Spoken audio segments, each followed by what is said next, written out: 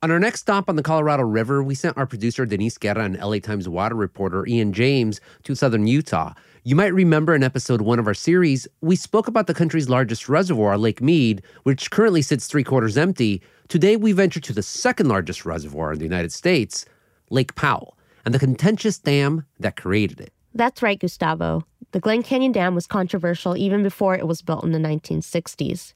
Some people may know Lake Powell as a recreational area or tourist destination, but it's also a monumental piece of infrastructure powering the Southwest.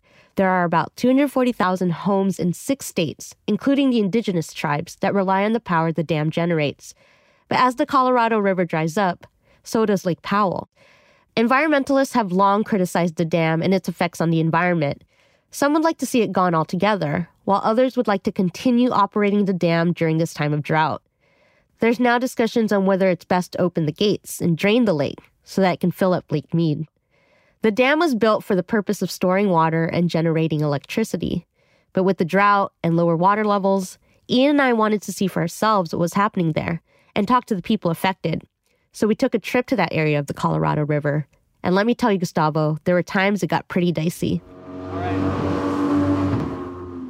Yeah, some parts. There's actually one area that we heard some people describe as the Gates of Mordor. Mordor, like Lord of the Rings, Gollum, the Precious, like the place of evil and doom? Yeah, we didn't see Gollum, but it did feel that way, a bit forbidding.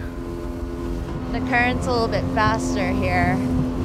It very much seems like more treacherous than usual. Getting a little rougher here. Woo! All right, Denise and Ian, take us there. The transition that has taken place in the Colorado River Basin is astounding. The Colorado River Basin is in a historic drought. Dead pool is like where there's not enough water to pull water through the dam. We're getting like dangerously close to that point. What happens in this basin right here is going to have an effect on basins all throughout the West. If we don't stop, this is going to be hard to walk away from. I'm Denise Guerra.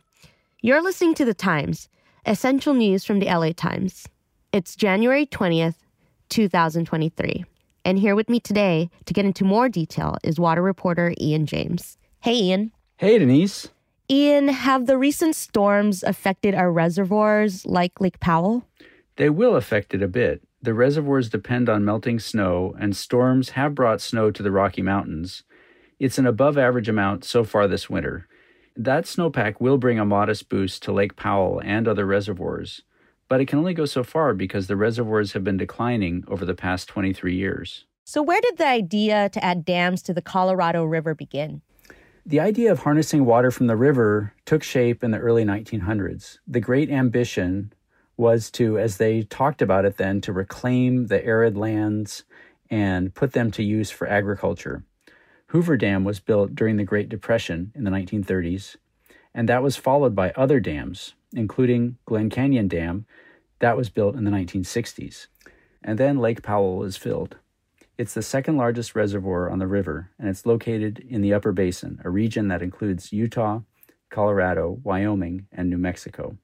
Just downstream from the dam is the dividing line between the Upper Basin and the Lower Basin at a place called Lee's Ferry.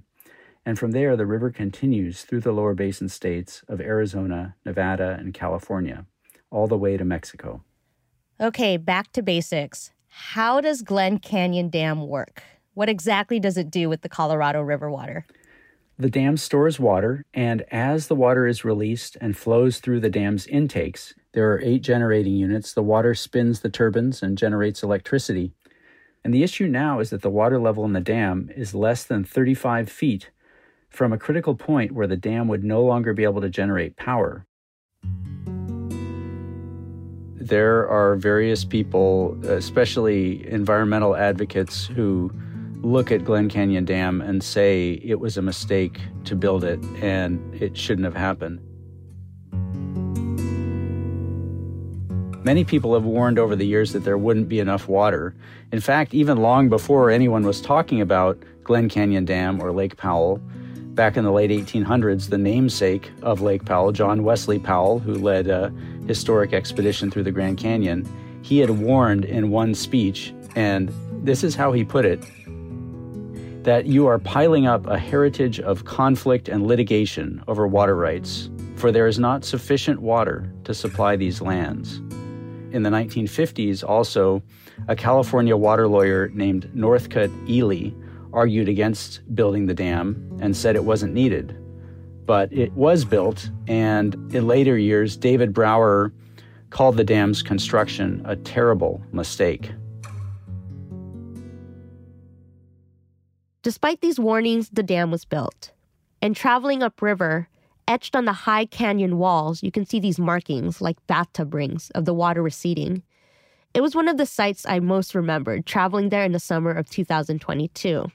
There we met with John Weisheit. John is 68 years old, and he was wearing a light green long-sleeve shirt, black sunglasses, and a wide-brim hat. He's an expert boatsman with decades of experience as a river guide.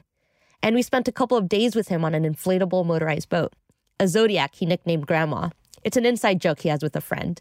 So my parents honeymooned on the Colorado River. We went every weekend, and I jet skied, and I hiked, and I water skied, and I fished. And so I've been on this river forever.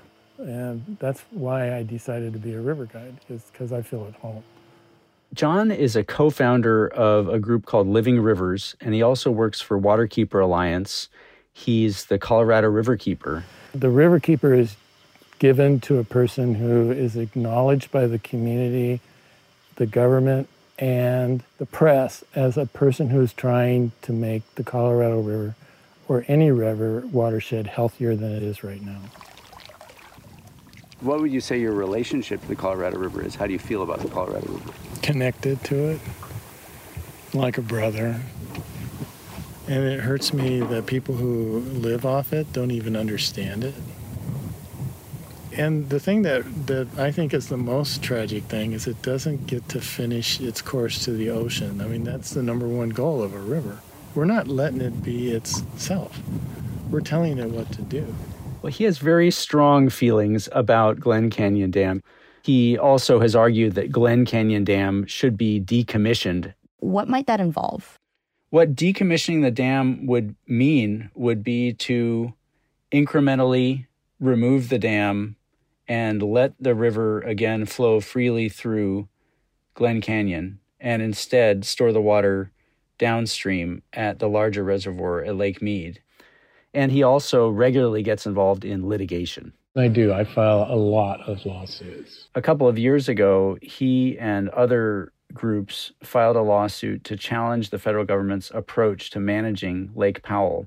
And they argued that the government didn't sufficiently consider the effects of climate change. And they also demanded the government consider the alternative of decommissioning Glen Canyon Dam. And he's criticized the water managers for failing to address the water deficit years ago. What are federal and state water managers saying about what's happening there?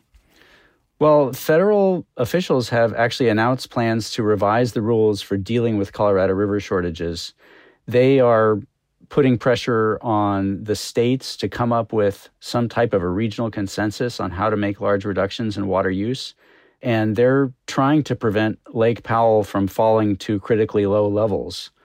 So they're kind of going in the opposite direction from what John would like to see. The basin is seeing its worst drought in 1,200 years. And there is no relief in sight. It's not like when it was before, where snowpack was our largest reservoir. Climate change has changed the precipitation patterns.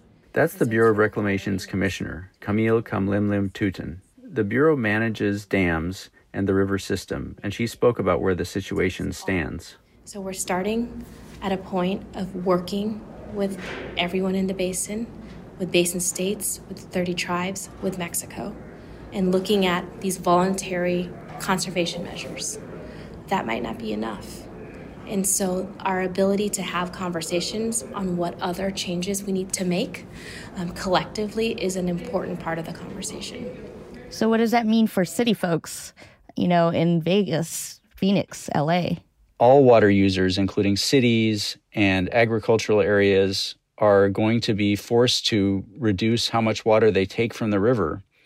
And the faster those cutbacks can come, the more water might be left in the reservoirs.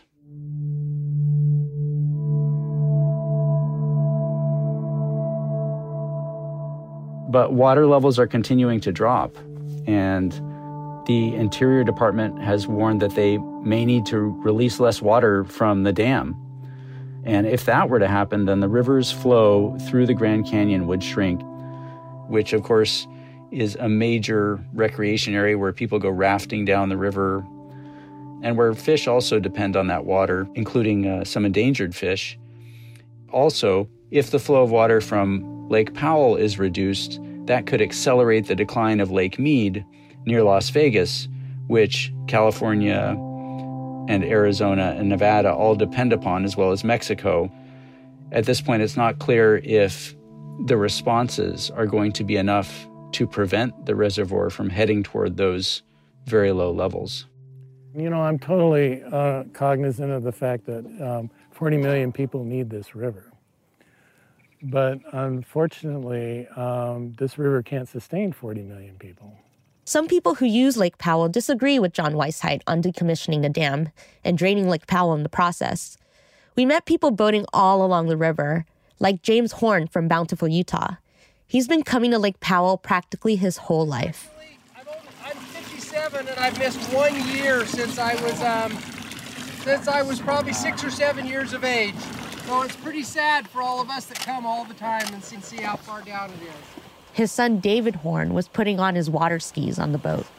If I do this, I'll do a backflip for you, okay? What? So the only thing we would tell you is we are not proponents of draining the lake in any way, shape, or form.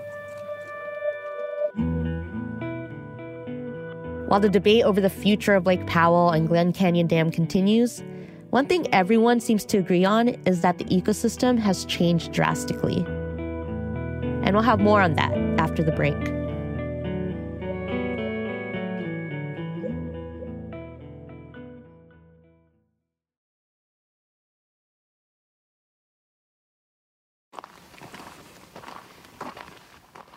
What a mess. Next on our journey on Lake Powell, our expert Colorado River captain, John Weisheit, took us to a cliff called Height Overlook to show us areas where Lake Powell had receded. Well, you know, okay, when I first saw this place, the reservoirs were full. And you see that pinkish building? And you see the road that goes this way? That's where the reservoir was. That entire ramp was underwater. From this height, you can see what happens when a huge swath of lake drains away. What should look like a huge lake is now dry land, with a sliver of water snaking through it. And as we looked out across what used to be the reservoir, there's now this silt-clogged canyon floor bisected by the river. It looks like a dry valley with mounds of dried silt on both sides. John called this a gorge of dirt. That happens because the river is filled with fine muddy sediment and other deposits from the erosion of the land around it. So as the river disappears, this is what's left behind. Huge piles of silt tower above the river just upstream from the reservoir, and some of the river guides jokingly call these towering formations the Gates of Mordor. How do you feel about it coming up here and seeing this place? I get angry. I get really disappointed. It's an important issue. It's a safety issue. It's a health issue. It's an ecosystem issue. And how do you think the people who are managing water are defining the problem? Is it a different definition of a problem? Yeah, it's for somebody else in the future to take care of, not us. In other words, we get all the benefits. The future gets all the costs. John points to the empty marina down below where a convenience store, floating ramp, and a bait shop once stood. It's our next stop, and also where we plan to camp for the night. Next to the riverbed is what river guides call the Dirty Devil Takeout. Where boats once stood is now just a big pile of dirt. We walk on the exposed sediment, and there's a huge crack in the earth you almost have to hop over. John explains that this is sediment left over from when the reservoir was full. And now it's like this because the river is eroding it. It's incising and it's widening. So it's just going to kind of tumble into the river. It happens instantaneously. It doesn't happen slowly. So it's like the calving of a glacier. So this is proof that this is why this is unsafe. It could happen while there are 20 people here taking a boat out. It's cracking here. There's a crack here. The area where we hear cracking is also a takeout point to a popular whitewater rafting spot called Cataract Canyon. We have like 14 miles of whitewater. Cataract Canyon is like some of the biggest whitewater in North America. I met Ann Gardner. She's a river guide, and she had just finished a whitewater trip. I asked her what it was like seeing how the water levels have been dropping. It's kind of terrifying in a way. I mean, just like the West in general is running out of water.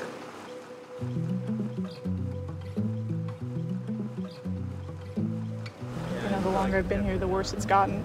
So they see new cracks forming all the time. Like if you look over, you can see this like huge like canyon forming right here. And so like eventually this whole layer will fall out too. And so it's not sustainable what's happening here as far as this boat pullout spot. Yeah, not at all.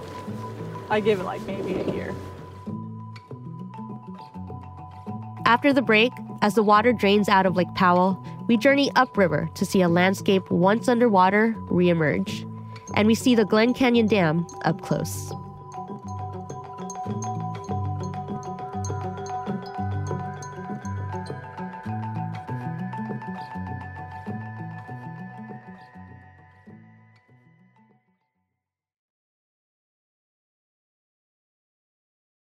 So Ian, seeing these water levels drop in and around Lake Powell, and hearing John Weisheit say that the reservoir and Glen Canyon Dam should never have been built, made me wonder, what did the place look like before it was filled with water?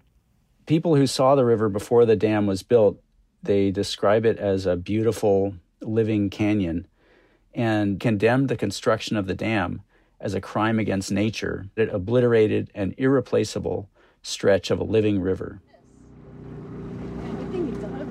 Off the main river, Ian, John, and I entered a small side canyon. We saw a glimpse of the past come to life, and there were these tall branches poking straight out of the water. So would these trees have been underwater a couple of years ago? Yeah. How low is that? So these are cottonwood trees that were alive when the reservoir was filling. So they were alive 60 years ago? Yes. And now they are just coming back out for the first time? Correct. It's a tragic visual of how dramatic flooding can be when you dam a river. And we saw how these big shifts in water flow changes the environment of the river over time.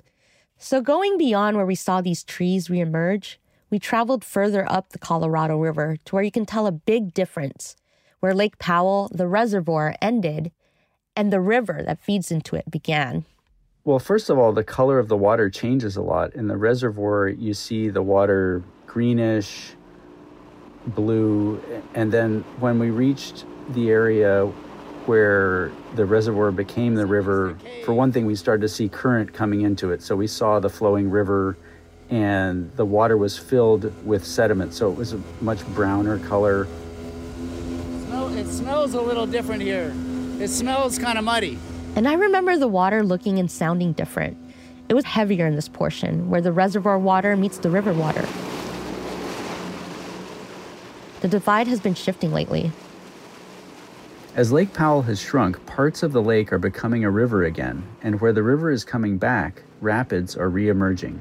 These rapids run through shifting sediment that was deposited in the reservoir over decades. And is this in a different place than you saw it a few years ago? 6 months ago, it was 3 miles upstream. It's encroaching for the first time ever right here. The reservoir is retreating and the sediment is advancing. So the green vegetation here means that as the upstream sediment deposits slump into the river, it's taking the vegetation with it. And all the vegetation is growing on exposed mud that's just collected here. Oh, and up ahead we're seeing this mat of green.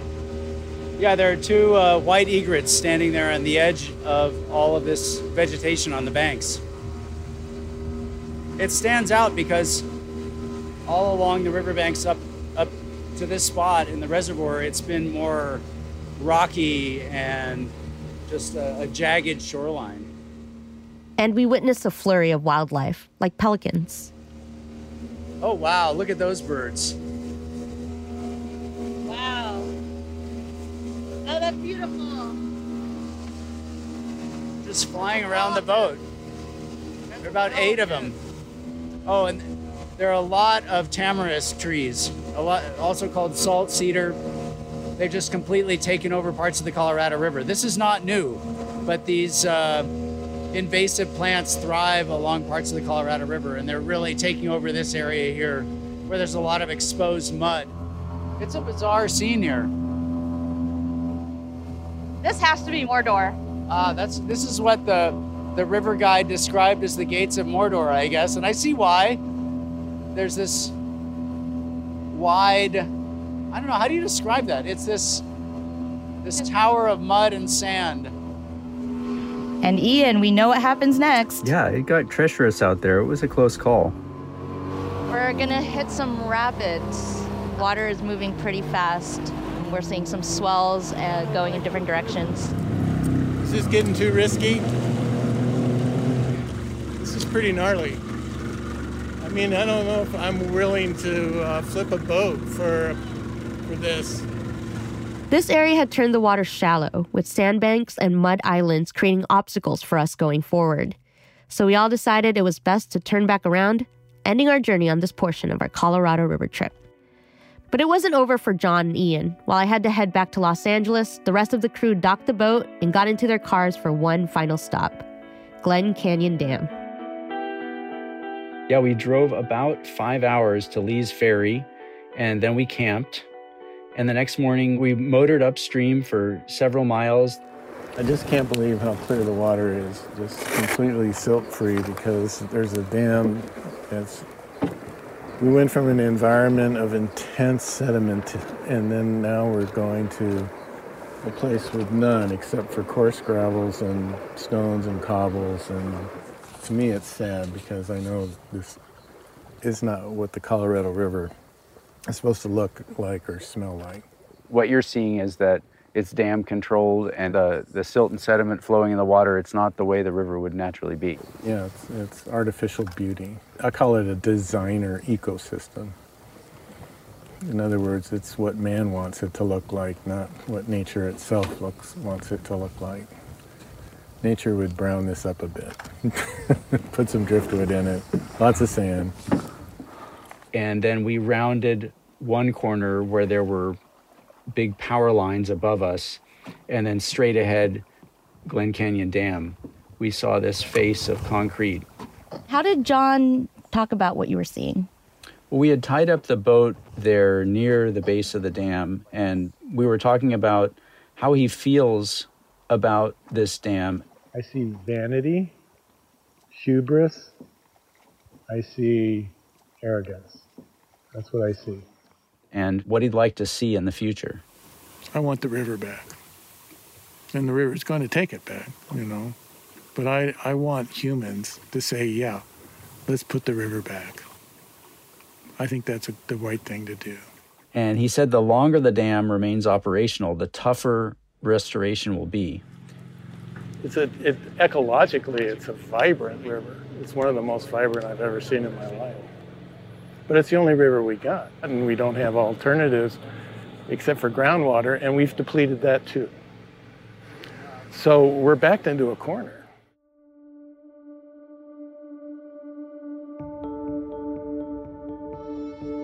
The stakes are high, and years of drought and overuse has put into question the great ambition that was harnessing the water stored in Lake Powell and the power generated by Glen Canyon Dam.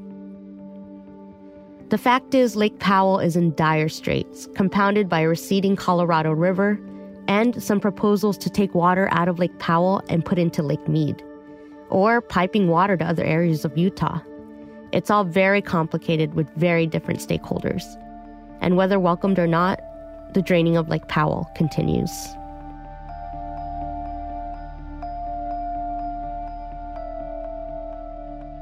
On our next episode, the history of how Native American tribes along the Colorado River secured the rights to its water is complicated and rooted in structural racism. And to this day, some tribes still don't have their water rights settled. We travel to the Fort Mojave Indian Reservation to understand how one tribe views the Colorado River and how they want to change the system that manages it.